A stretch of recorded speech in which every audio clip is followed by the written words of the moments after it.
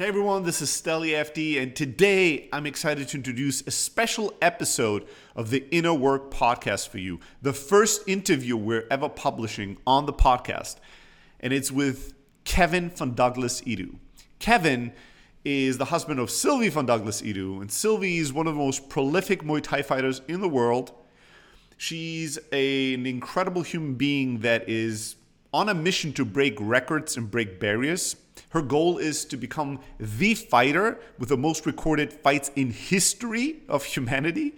She already is the Western fighter with the most fights in Thailand, approaching 300 fights. And the two of them are an unusual team and couple in an unusual world. They're incredible storytellers, content creators, philosophers, I am a huge fan of their content. I've consumed hundreds and hundreds of hours of their content. And at the end of this interview, I was inspired. I was in awe. I was in love. I was just all the way thrilled. And I know that you are going to feel the same way too. So without further ado, here's Kevin for you. Just maybe to give you a little bit of a context on how well I know you guys. I think I've been consuming your content for at least 4 years. Okay. And when I get into, I have these, I'm a passionate person when it comes to storytelling. I love fighting. I have a huge passionate interest in it. And I think when I first found Sylvie, it was on YouTube. And I think it was the little mini documentary about her, right? There's actually two, but I think the one you're talking about is so beautiful. What is it called again? It's is it Under the Rope? It's Under the Rope, I think. I yes. think it's called Under the Rope, yeah. And you know what's funny? This is a very common pattern, in life. And so I think this is probably also very common for you guys. But the first time I watched something of Sylvie's, I saw that little documentary, and it was kind of a cool thing I was watching while having breakfast. I was just looking for some Muay Thai content, and it just popped up in a recommendation. And I remember watching it and going, that's kind of cool. That's a cool person. And I just went on with my life, right? I didn't pay too much attention. Right. And then it probably took half a year until I encountered Sylvie again on some YouTube thing. And the second time again, maybe with a little bit more interest, but still very casual, very all right, whatever. I think it took a year before I finally really got deep into the rabbit hole and was where my interest had now been penetrated enough that it kind of broke open. I was like, all right, now I'm interested. I want to know, who is this person? I want to watch fights. I want to learn more. Then I discovered you. I'm like, this is very interesting. This is a very unique couple. It is a very unique team in fighting. Yeah, well, we kept me out of the narrative for a very long time, but it got to a point where we were like, let's include this other voice because it's an important part of what's going on. And also I could be more supportive in content. So probably when you jumped in was kind of when I jumped in. When you jumped in, probably. And then I got really deep. There were a couple of weeks where I consumed hours of content. I tried to catch up with things, and really get on top of things. You guys have an amazing podcast, the Muay Thai Bones podcast. And I love it. So I've listened to every single episode. And it's the kind of content, Kevin, that is such a unique niche of what I love. That's good. So the two of you talk Muay Thai, which I love. You talk fighting more broadly, which I love. But then much more so, you guys talk about philosophy, psychology, mentality, culture. You talk about, all kinds of things. In the middle, there's always a little bit of there's a beautiful dynamic between the two of you of sometimes bickering. One can give the other what they want. And you get into these little, took a left turn, but the other person took a right turn. And then you have to find back together. Totally. But these are, very kind of in-depth, very philosophical and very deep conversations. And this is a unique order. If I could have ordered somebody to do this podcast, I would have, just for my personal pleasure. So I absolutely love the content you guys create, the storytelling, everything. And that's so good because it comes out of who we are. So you and I and Sylvie must be good friends without having spent time, because when you're just driving in a car for 3 hours, just what you are comes out. So it sounds great to have you connect with so many pieces of that. Yes. For me. Yes. And I'm a huge fan. We've become more friendly. I mean, emotionally, I feel very connected to the two of you, and I feel very invested in your journey. We've not had time together, but I see that in our future. There's projects that we've been talking about of tackling together. I've been a sponsor of Sylvie's for the last 1.5, 2 years or so. Much appreciated. And so there's a million questions I have for you, and there's a bunch of stuff I'd love to tackle, but that I'm curious about. And so I'll take this opportunity as a personal, me intruding the Muay Thai Bones podcast, a special episode of it where I can just ask my questions, my curiosities. Fantastic. So here, there's especially things that I care about are going to be less about, this fight or that fight or this performance or that performance or a technique or her skill set, but I'm much more curious about the behind the scenes of the journey. And especially when I look at all the conversations the two of you have and all the things, the training sessions that I see and the kind of afterwards, the post-training breakdowns you do and the conversations, how you frame the phases that Sylvie's in her development and her training and her career. To me, what's striking is that a lot of it is about what I would call kind of the inner game of fighting, right? It is a lot about the mental side, the emotional side, sometimes the spiritual side, the philosophical side. There's also physical parts, but I find almost that the two of you, at least when you have conversations, at least on the podcast and other formats, those are the parts that you're least interested in. Yes. And even when I see, you guys are on Patreon, there's a massive library there of Sylvie training with legends of Muay Thai, of the sport. You've created this incredible library preserving the legacy of these incredible fighters that were not active in Muay Thai anymore and where they were fading out of the public eye, and all their technique and their knowledge and their stories and all that would have been just gone for the world. Right? Oh, it's so, yes. And so you travel through Thailand. There's thousands of these videos from these incredible people. Even when I see Sylvie in a training session, right, with a legend or a crew, and you just see her throw punches and kicks and her technique is being corrected or critiqued, or there's technique being added. Almost always when I watch these sessions, I can tell both you're videographing most of it, you're capturing it on video and taking beautiful pictures of Sylvie's journey. But almost always there's also a big mental component. There's when something isn't clicking, Sylvie might, laugh and look at you and go, I'm too tense, or I can't relax into this. Or there's always a mental thing in fights when you're at the corner and you record and live stream the fights that Sylvie has. When you shout instructions, sometimes it's very just more teeps or whatever it is, combos, whatever the theme of the days. But there's also, I can tell there's so much mental analysis going on. You guys are very cognitive, very thoughtful people, right? You're people that are very deep in thought and take what you do very, very seriously. So I want to talk about that side. I want to focus on that side a little bit. Here's where I want to start. This is maybe a weird question. I don't know if you've talked about this a lot, but I want to talk about Sylvie's first fight. Yes. And I know the backstory, as far as I know it, is, Sylvie watched On Back, or you guys watched a movie together. Sylvie's interest in Muay Thai was piqued.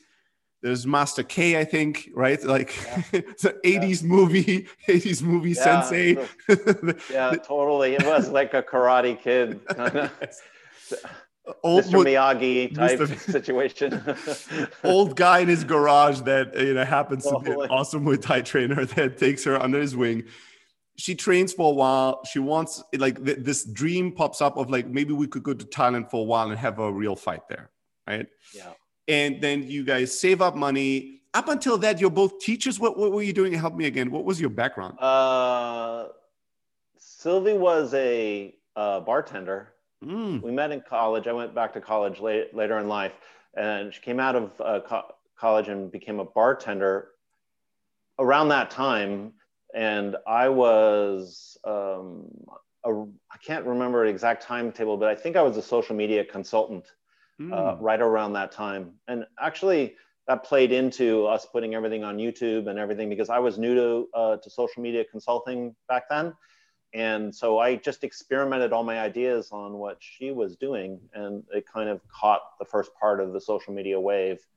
She's, I think, the most documented fighter in the history of the world in any sport. And part of that just was because of what I was doing at the time. But yeah. So what did you want to why are you drawn to the first fight?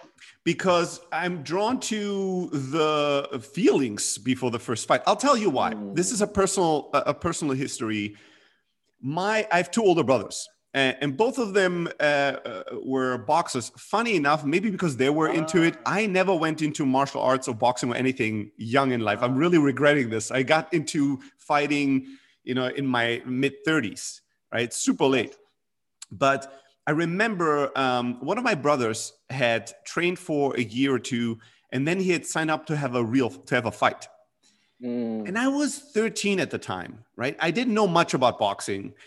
And I remember, the amount of anxiety I had every single day, the fears, I remember laying in bed at night and trying to figure out what can I do to stop this from happening, right? You didn't want him to fight at all. No. I was like, how can I, to me, emotionally, I could not differentiate between like how safe or difficult is it. This is an exciting endeavor. No, to something bad was going to happen. There is a fight. This seems threatening. How do I make sure this doesn't happen? And maybe also my brothers were bouncers in clubs.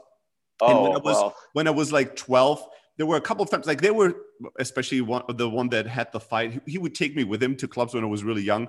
And there were one or two times where he got into very dangerous altercation with big groups of people, and where I had real fear for, all right, my brother might get like stabbed right now. There's people with knives and much more dangerous than a boxing match, actually. But maybe that like imprinted on me. So I was so afraid of that. It was so afraid of that boxing fight. And then I remember he was training really hard. And funny enough, in hindsight, later he told me he hated, the preparation for the fight so much that, and he peaked too early. He pushed himself too early, and then it was like exhausted towards the end. And his opponent pulled out 5 days before the fight. Wow. And they couldn't find a replacement. And my brother was basically like, all right, well, I'm going to revisit this next year. I'm not doing a fight, in the next couple of months. He never fought, right? That was it. That was it. Okay. That was it.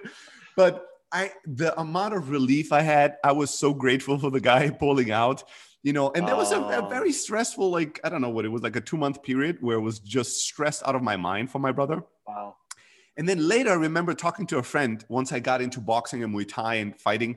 And I was like, now I think back and I'm like, why I didn't have the fight? It would have been so amazing. Now I would have been excited for him. And the difference perspective makes, right? When you train or when you study and when you get knowledgeable about the sport, you see the art, you see the skill. Yeah. You can also assess, yes, it can be dangerous, but you have a better sense for it, right? It's not life or death. So when you and I, when we watch fighting, we see beauty, we see art, we see human potential manifested. We see people engaging in something that's so difficult to do. Yes. It's incredibly difficult. So we have admiration. We see the technical aspect, right? The skill. Yeah. But when my mom, sees fighting, or most of the people I know, my friends, all they see is brutality, right? Violence. Yes. And so I'm curious about that first fight. both from Sylvie's perspective, was she just excited? How were her nerves? Were there fears? But also from your perspective, you're a husband, you're a boyfriend at the time. I don't know. Like, how were you guys never affected by any kind of fear? Were you just adventure and yay? Or did you have any kind of never? That's Never. amazing. It is weird that you ask this. It actually, our first fight was in the United States.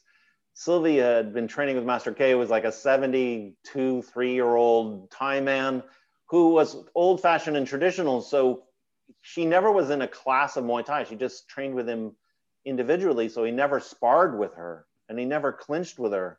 So she had all this kind of pad work and like knowledge, but she had no sparring knowledge.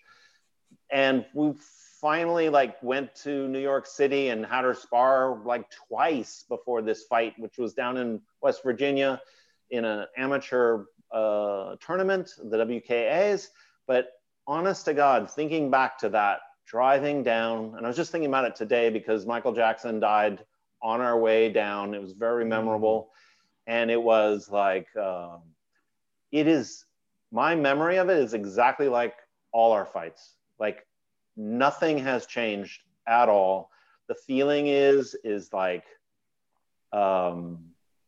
she's underprepared on one level because she's trying to reach for a certain excellence, even in her first fight, even in her last fight, which was her 267th fight, more than any Westerner ever in Thailand, like by a multitude. She still is reaching and has the same emotional motivations that she had in their very first fight, that in that fight, she is going to be reaching for something in her soul, in her heart, that she's trained for. And there is this weird thing that I just have a faith in her. She's a very stubborn, tough person. And so if her skills can't protect her, if something happens, she has a reserve that is very deep in her that will preserve her. And it's exactly what I felt in that first fight, and I feel it every single fight. It is unreal that nothing has changed after all these years and all these fights. And she's taken a lot of physical pain and damage. She has had over 200 stitches to her face, which is incredible. Broken bones multiple times, but it's a belief I have in her resilience as a person, that the things that can wound her are not physical. They do not feel physical. So I don't have that fear of her being damaged in a weird way. It's more of like, I hope she performs to her expectation close enough that she doesn't come out of the ring emotionally wounded or psychologically weighed down. And I think most of our struggles is more, you say mental, it's very much in the mental world of dealing with expectations and desires, and then performance. Like the beautiful thing about fighting is you're an artist put in a situation that not only is the canvas you're painting on is fear, your own fear, all of the like things that a human animal gets triggered, that's your canvas. And then you have a will who is trying to embarrass you or shame you, opposite you. And that's your art. Like what artist does that? It's so incredible. And so that's really every single fight, that's the battle right there, even to this day. It's beautiful. It's very cool that you asked that question about the first fight, because it's no different. That's crazy. See, this points me to, I didn't think that I would get to this question this quickly, but the way you shine for Sylvie, the way you feel and think about like it, I just can't but address that, and like talk a little bit about that. Listen, you guys are unusual people in an unusual world, right? Like you're standing out. You know, you have a very interesting relationship from the outside, watching you guys, because Sylvie is the fighter. He's the center of attention when it comes to at least the journey of your lives for the past couple of years, of like her journey to greatness, to try to accomplish something that has never been accomplished before, be the fighter with the most recorded fights in history, right? Female or male. that's such a Yeah. big mountain to climb that you both are like on this journey together. Yeah. You, as our husband, are not her trainer. You're not No. her coach. No. You're not her manager, No. which would be all the available typical options, Totally. for the husband that is involved Totally. in his wife's fighting career, right? That's pretty much it. Either these things or you're not involved at all other than coming to fights and being like, yeah, babe, go. But Totally. I have a theory, but I'd love to hear your way of explaining it. How do you describe your role in all That of is this? very interesting. That is very interesting. Lately, something we've talked about, and just a very broad analogy is I imagine the road and she runs it. But what I use to imagine the road is I'm really good at understanding landscapes, whether they're for her or what is possible. I think a lot about what is possible. And I get intuitions about what is possible. So very much what I do is I kind of set the compass heading, taking as much as I can intuitively on what Sylvie wants. Like, it's kind of interpreting her desires into actionables. And then she just is an unbelievable driving force. And we're always recalibrating about what's possible or what you want or whatnot, and always temperature taking. But what it's led to, this weird combination between those, is that Sylvia has just gone off the charts of what was possible for a female fighter or almost any fighter. And honestly, at this point, I feel like this all has been prelude. But I feel like I'm not answering your question almost because it's too vast. But so maybe if you refine it or cut an angle on it, I would understand. No, I think that's actually great because to some degree, here's how I see it. To some degree, the way that it presents itself to me is that, you guys are an amazing team to a large degree because she's very set in a role. Like she is the fighter. She's the person to try to, the record breaker, the person that's trying to accomplish a certain very specific, very numeric, like very like specific goal and target. Yeah. You are not fitting into a role. Yeah. Right? In my mind, what I see is in terms of the things you do, just, you take pictures of her. So you document the journey. You take pictures, you video her fight, you video her training sessions. You help document and archive her history and her journey. Yeah. You help manage, the storytelling aspect, the blog on YouTube, like the kind of projects you guys do together. Then you're somebody that constantly thinks about her and constantly thinks about her fighting and constantly, analyzes about what has just happened and thinks about what could happen next and what would be possible next. So you're almost her personal philosopher and fighting therapist, and brainstorming buddy, Well, what's weird is that she also is an incredibly reflective, intellectual person. She has great depth. And when she does a vlog or something and puts it up, I go watch it because I want to learn something. Like she's thinking and seeing things that I can't see. I guess when you're talking to me, I guess an important part to put out there is that she is, to me, heroic. I see her heroicism more than she does. She is a grinder and very, very stubborn. She has her dreams, but she's an incredibly harsh person to herself. Her critical voice is absolutely intense. So what I do is I see her in this shining way. I see her heroic possibilities. She's kind of a pessimist and I'm the balancing optimist.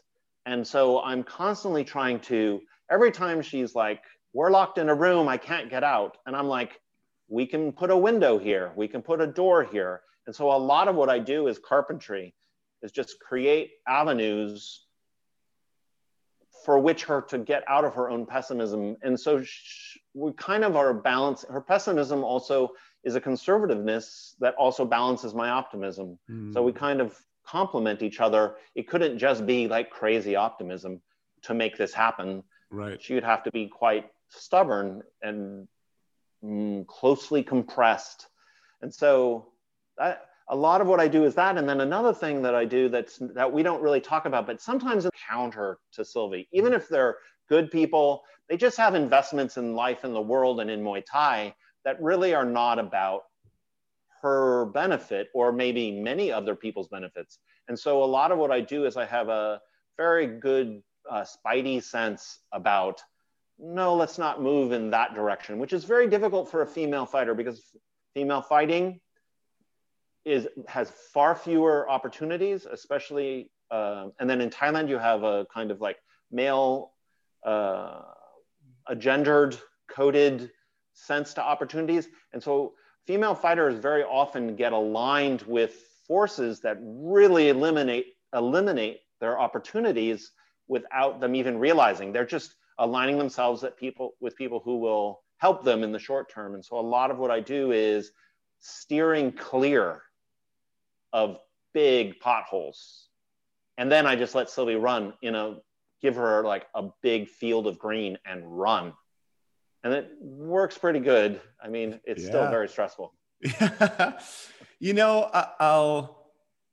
I'll say this: you guys are probably the most beautiful love story in fighting that I've ever seen, and not in and the funny thing is, not in a romantic kissy thing, but in the amount of love and passion and dedication and belief you have for her is definitely the wind to the big and beautiful sails that she has as her potential. Like, and it pushes you guys. You don't even know. The world does not even know what she has inside of her heart. She is a volcano of possibility.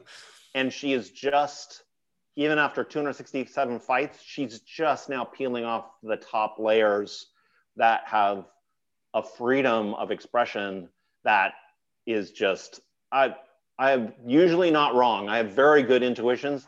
What's coming is, if we can hold everything together and keep the opportunities right, is going to be really unreal.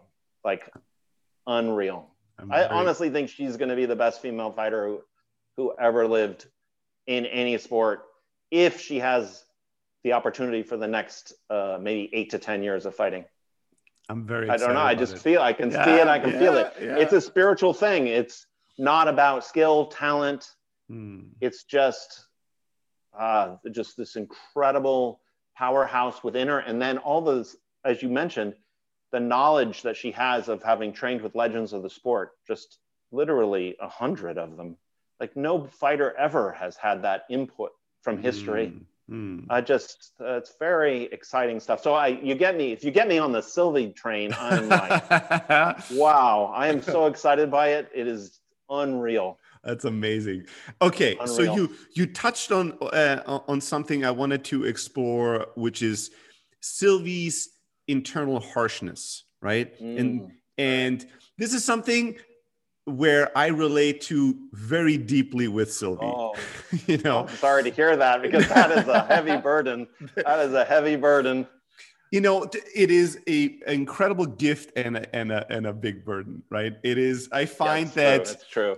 Find that a lot of the things that I've been able to accomplish in life, and the reason why I'm able to be very valuable to a lot of people, is because I've pushed myself so relentlessly my entire life forward.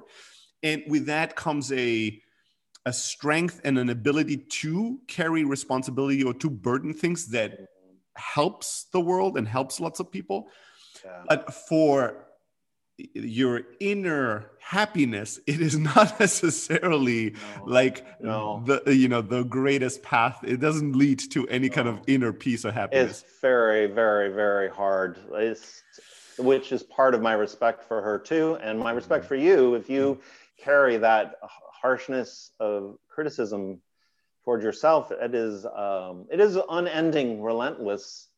And this is part of why one thing that I do is you talk about how in fighting we don't really focus too much on the physical thing, like keep the hand up or do this thing, because for a critical person like her and possibly you, if you concretize something too much, it is going to lock up. It is counterproductive. And Sylvia learned this herself. She's spoken of it in fights. If she goes into a fight and she's like, just do these 3 things, throw a jab, move. I don't know what the third one would be. She would do none of them. And the more she tried to fix some concrete thing, the more she would lock up. And it took her over 100 fights to realize you cannot do that. And so what I have generally done is long wave achievement. And that's why we're like 100 fights, 200 fights. Screw trying to win some belt somewhere that doesn't really matter to anybody. Let's try to do these very long wave runs to keep us out of these things that lock up when you get really critical of yourself. And we have a phrase that we use, like water over the stone. It's just like, don't worry about how you performed. It's water over the stone, water over the stone. So that's why I'm like 267 fights. It's just the beginning, because we are thinking in very long waves but for that reason, because of the harshness of self-critique is just crushing. I've watched Sylvie's kind of earlier footage when she was training or fighting, and more recently, and in that kind of harsh back and forth context, you can sense a difference. She is a lot more, she seems a lot more relaxed.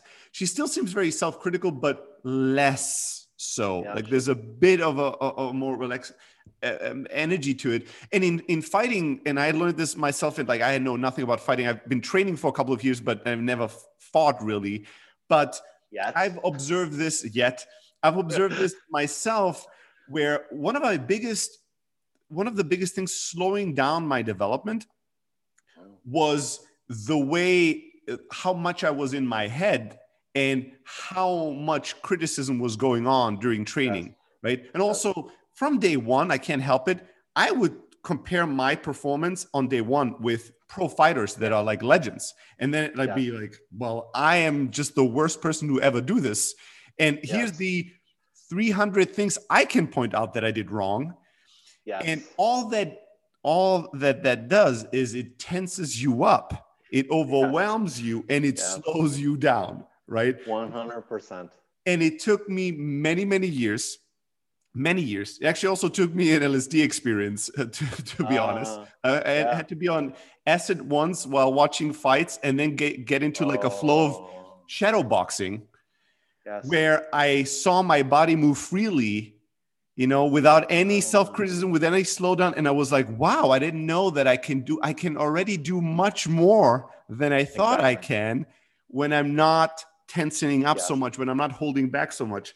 And that really changed. There was a before and after. When you saw me in sparring before, I was very tense and very self in my head. And afterwards, I moved much more freely, loosely. You would have the impression that I was comfortable and having fun, versus before you'd had the impression that I'm really stressed out about the situation. And what I'm curious about is that journey. I mean, you've been kind of an influence of taking away some of the dark clouds, pointing in a very long-term direction. But were there maybe inflection points, moments that clicked for Sylvia that you observed, where you saw it before and after and said, oh, this fight or this conversation or this moment made her relax a little bit more? What were the stones?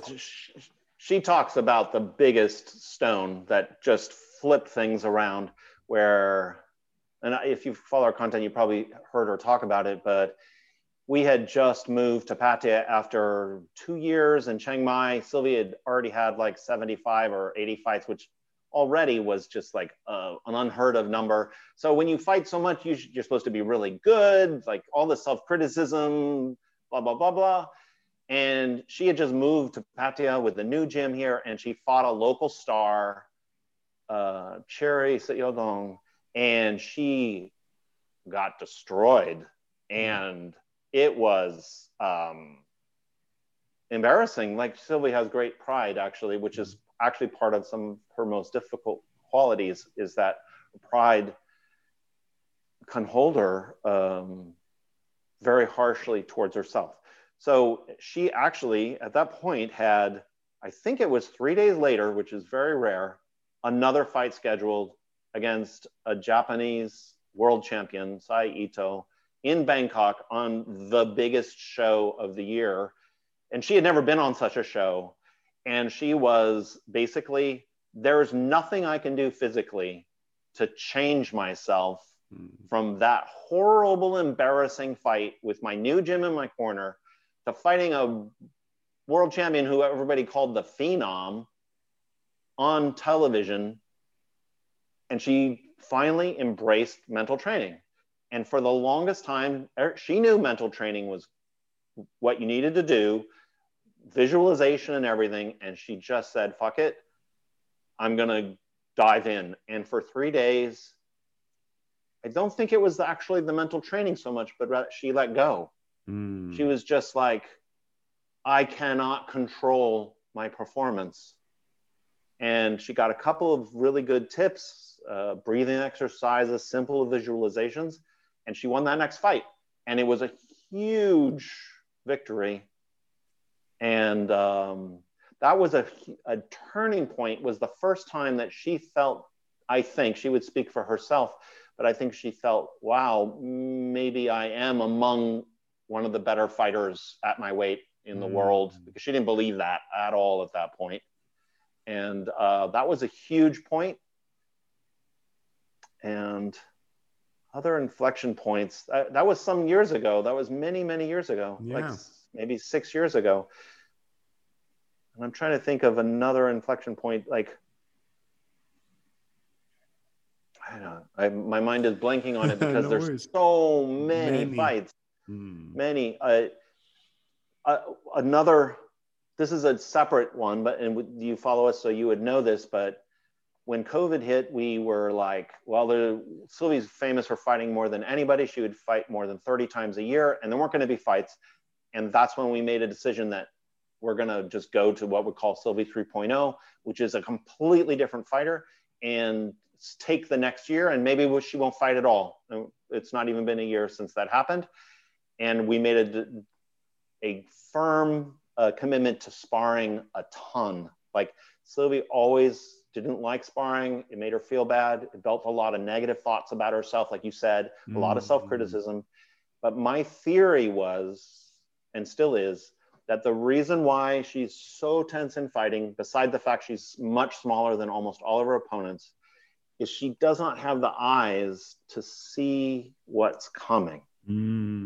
And it's like, if you're walking in a room that's dark and there's furniture, you're gonna be tense. You're gonna bang your shin.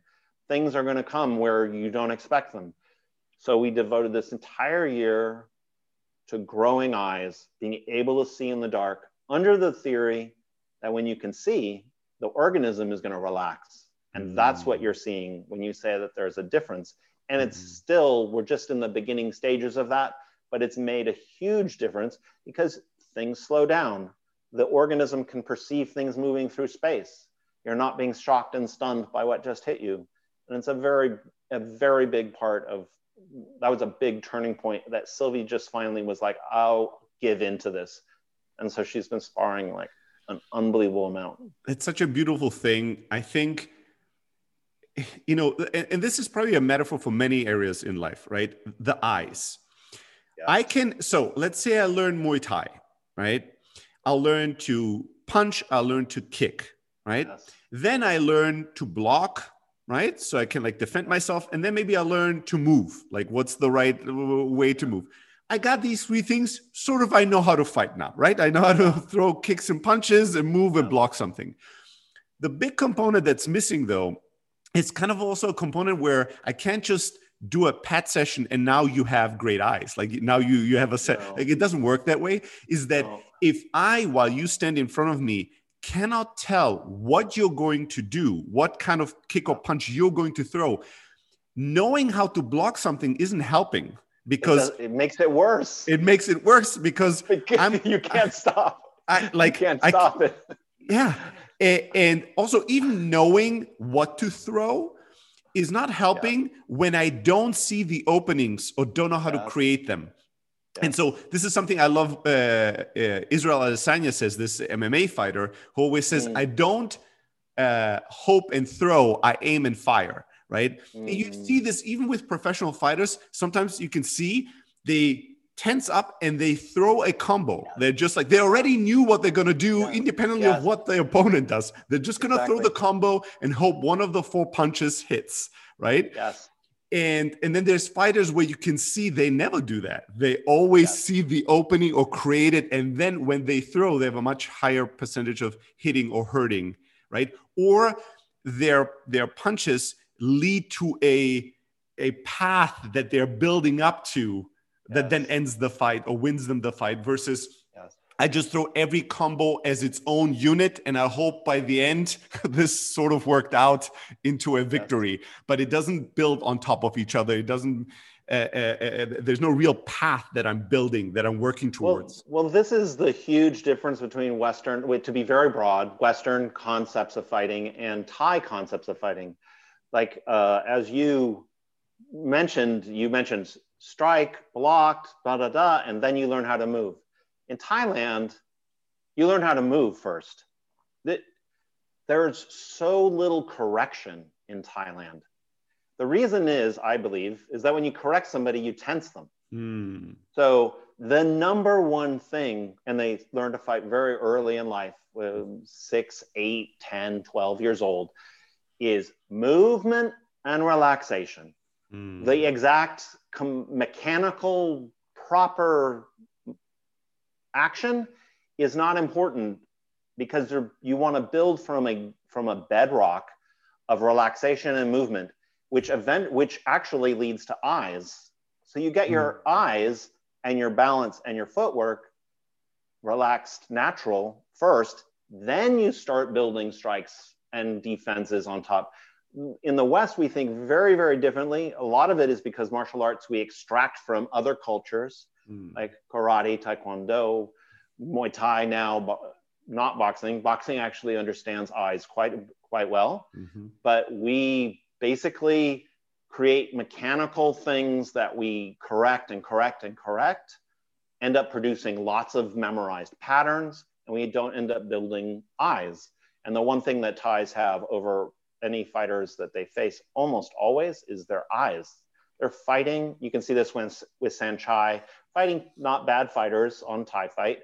The lights are on for him and the lights are off for the other fighter. And the other fighter could be a decent fighter. Yeah, I was just about to mention this. I loved the recent breakdown you guys had on the Muay Thai Bones podcast about Saenchai. You said the thing, I've been thinking this for years. Like I've been watching him and thinking, this is so cute. He starts off, and then if the opponent is sort of friendly, he gives him kisses, and he's just like, he's just playing.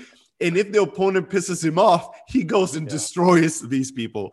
The main difference, this is a beautiful example for like eyes, is I can see what you're about to do. I can see your tendencies.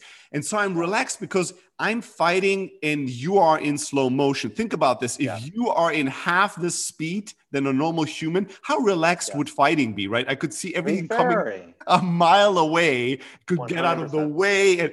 And now think, for most people who don't have eyes, everything is 3 times the speed, right? Exactly. It's not even normal speed. You're in the ring and the adrenaline and everything makes everything so overwhelming. So now you're fighting like Flash Gordon or something, so somebody that moves at superhuman speed.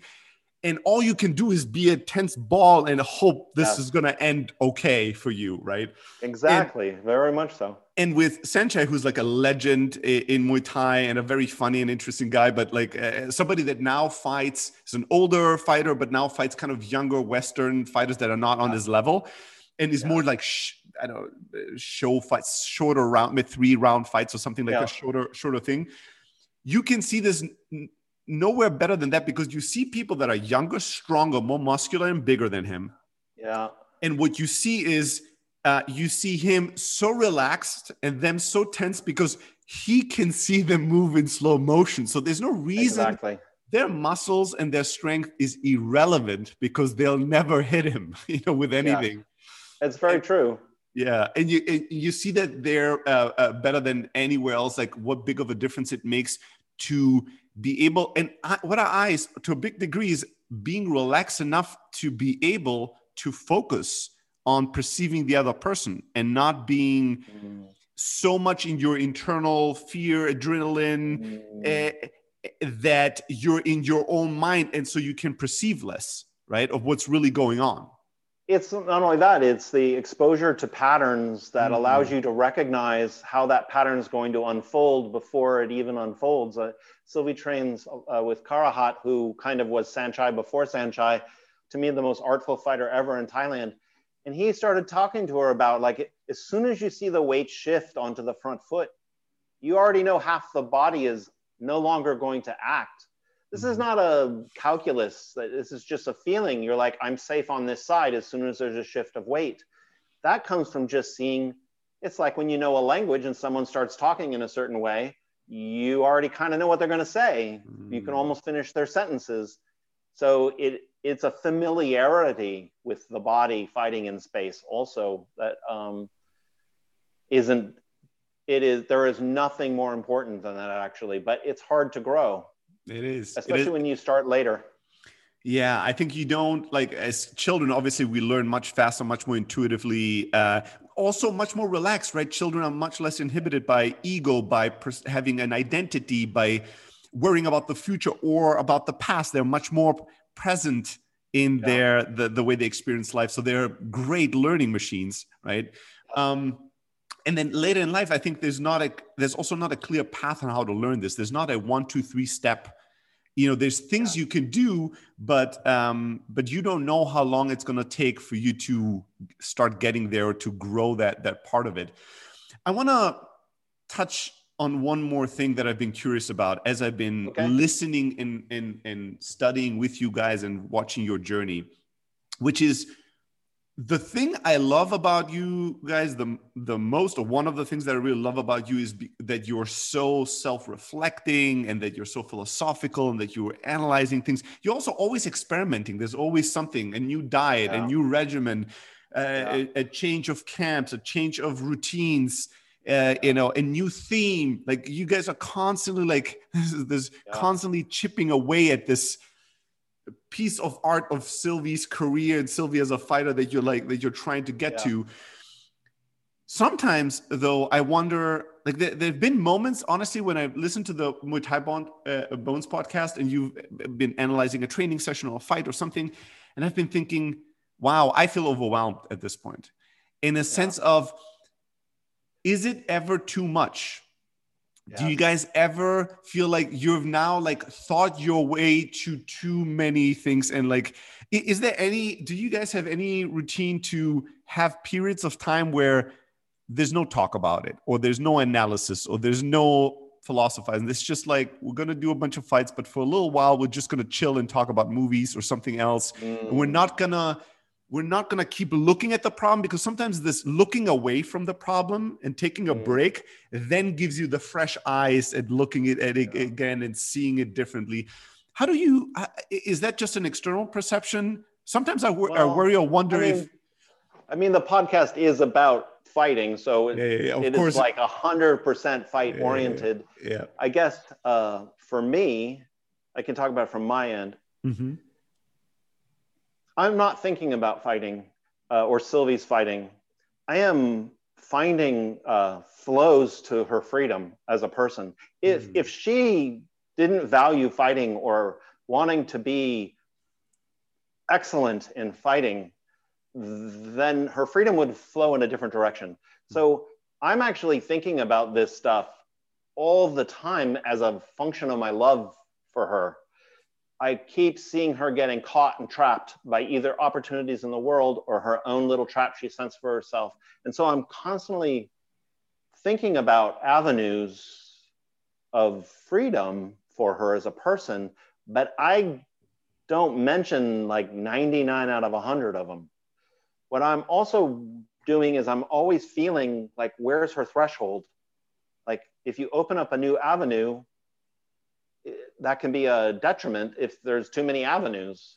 So I'm constantly trying to sense when are things too much. And the thing is, what Sylvie's attempting to do is so hardcore that you kind of are riding a line all the time.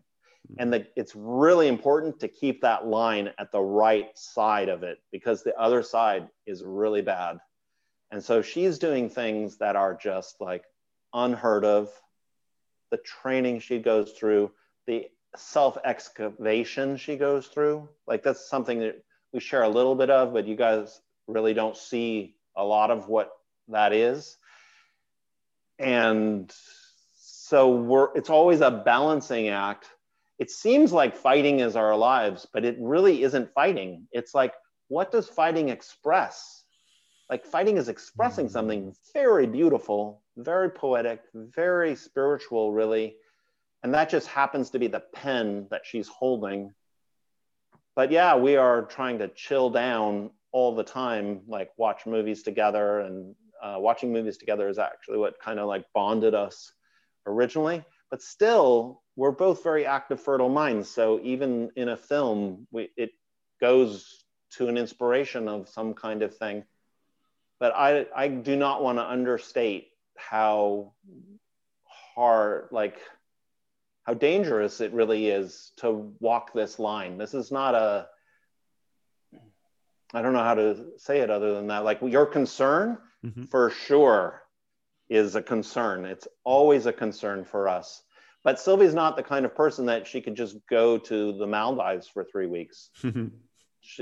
Part of what she does in her fighting and her training is she has a fucking engine of a heart, and she has to run it to balance herself. Like otherwise, that self-critical dimension that you talk about, it will latch on there will be nothing to exhaust her or motivate her. It'll just turn on her and be incredibly harsh. But we're still learning this. Like we're always trying to find that sweet spot. We're always trying to find it. Dude, Kevin, this is so beautiful. I actually thought in this conversation today, like I did not know what I expected, but like in some way I expected, I think, mental stimulation. But you know what it's been from the beginning till the end? It's been like heart stimulation. Just like I have felt your love for her so intensely in every minute of this conversation. Like it's such a fucking beautiful thing. So intense, like incredible. Like your love for her shines so bright. I mean, I wish, see, the one thing that we can't really share because it's impossible to share other than the sum of her life and everything is the weight she carries is very heavy. Like for instance, she's an incredibly shy person who's become the most documented fighter in the history of the world, vlogging, talking, writing. This is a person that is shy.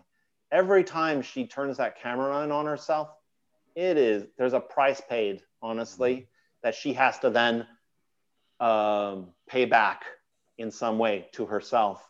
And her doing all this, I get to see, I know there's a price paid. Other people turn on the camera, the YouTube, and they're like, oh, what an interesting, intelligent, sweet girl, fighter. Like, but the price she pays is quite high.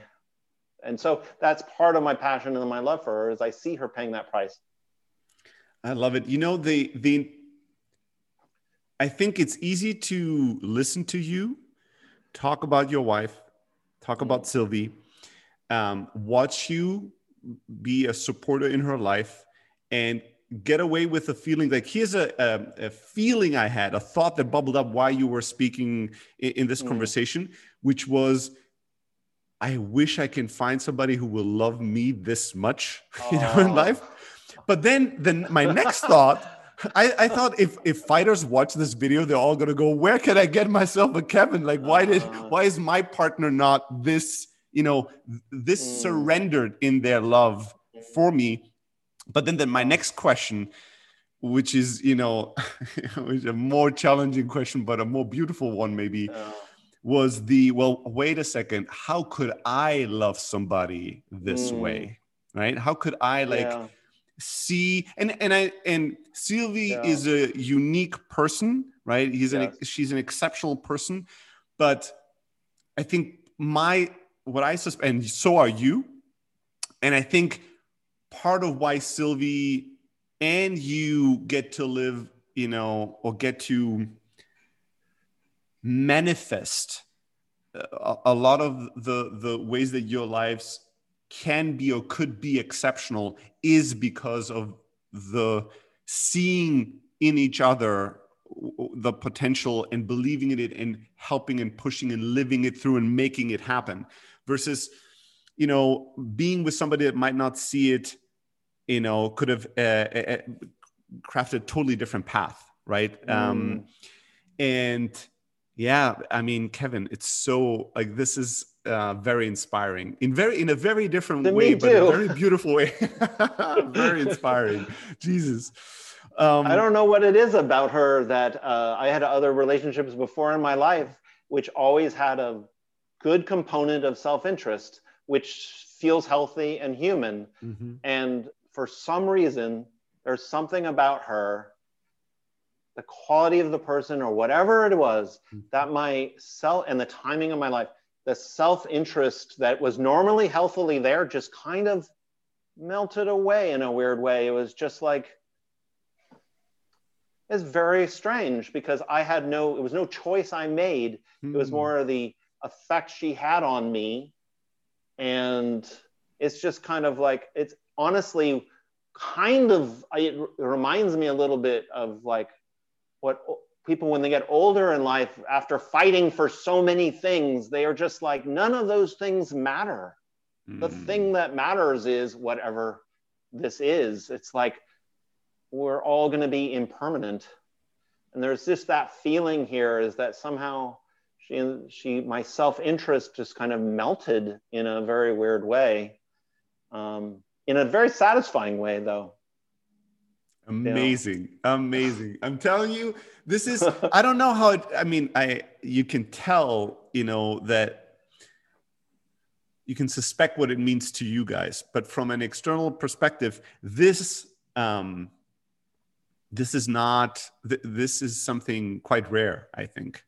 And so it could be. Yeah. I mean, all I feel is like, I wish Sylvie was talking, maybe if you podcast her, because she'll flesh it out much better than me. But I'm very happy for the opportunity to like give my share, because on Muay Thai Bones, I can't really say it this way because I'm in interaction with her, but you pick up pieces of it. So that's actually very cool. I'm so happy with this conversation. So happy for like giving oxygen to this passion that you have for, and showing that. I mean, it always shines through. This is not like a total surprise. You don't come across differently in other formats. But I don't know, like, I think I've never felt this as intense, and I've never been as inspired. Now I'm inspired about the love that's there. All it has, the fertile ground that it has enabled for so many things to grow because of it. Like, that's so fucking amazing and inspiring. It's incredible. That makes me very happy. That's kind of what it's all about. So that's what the fighting is about in a weirdest way. Thank you, Stelly. Thank you, Kevin. Dude, this was so good. As I said, I didn't know what would come out of it. My heart is so full with love now. Like, I'm so beaming from this conversation. It's really, really awesome. So beautiful to see that, see both of you, but also, I wanted to talk to you first. because, you are playing more in the shadows of Sylvie. But you have, you have such incredible depth, and we have also established a relationship more by emailing and brainstorming ideas and doing things. So I felt like I was just interested in talking to you more. Okay. I'm interested in talking to Sylvie as well and talking to both of you. But I did not know why and what would come out of the first conversation. I'm very happy. What we captured. Kevin, as always, it's been an honor and a pleasure. As I said, much love to you and Sylvie. And I'll reach out and we'll have a conversation hopefully soon. Until then, hope you guys stay safe and happy and healthy and keep training and learning. Okay. We'll talk soon.